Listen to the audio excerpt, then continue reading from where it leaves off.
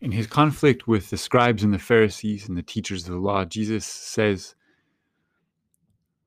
"Therefore the wisdom of God said, I will send them prophets and apostles.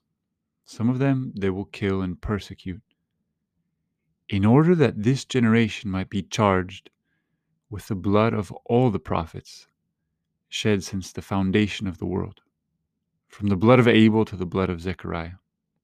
Yes, I tell you, this generation will be charged with their blood." What can we make of this mysterious statement? It seems that there are three levels of reading it. First of all, he is speaking very severely about the responsibility that the scribes and the Pharisees and the whole Sanhedrin will bear in condemning him to death.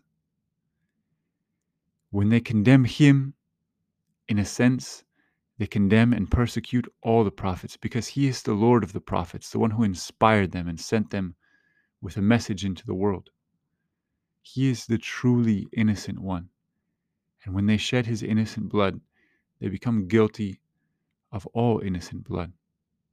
They have the terrible responsibility of condemning their own God to death, the God who came to save them and whom they profess to serve.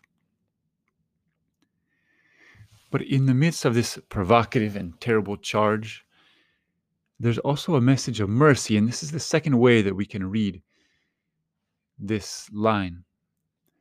In order that this generation might be charged with the blood of all the prophets.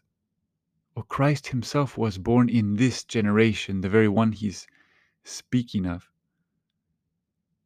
God was born among us so that he might bear the guilt of every generation.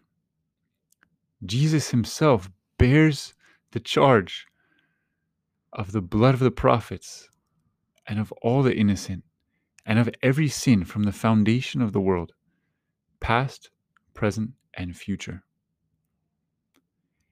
And this opens us up to a third reading, to read ourselves into this gospel, to recognize that we too are guilty, that we're guilty somehow in a mysterious way, but in a real way, of all the sin, past, present, and future, that we can read the scripture and we can hear Christ condemning the scribes and the Pharisees for their hypocrisy.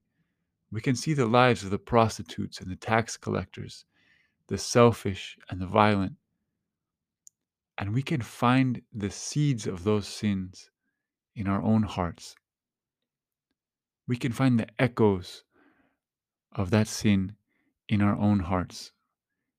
Because of the proclamation of mercy, because Christ has seen every sin and taken it upon himself, we can be honest with ourselves. We can look inwardly and see what we wouldn't have the courage otherwise to see.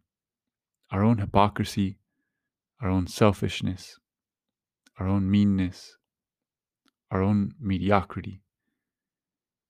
We can look at it, we can name it, and we can ask the Lord for mercy.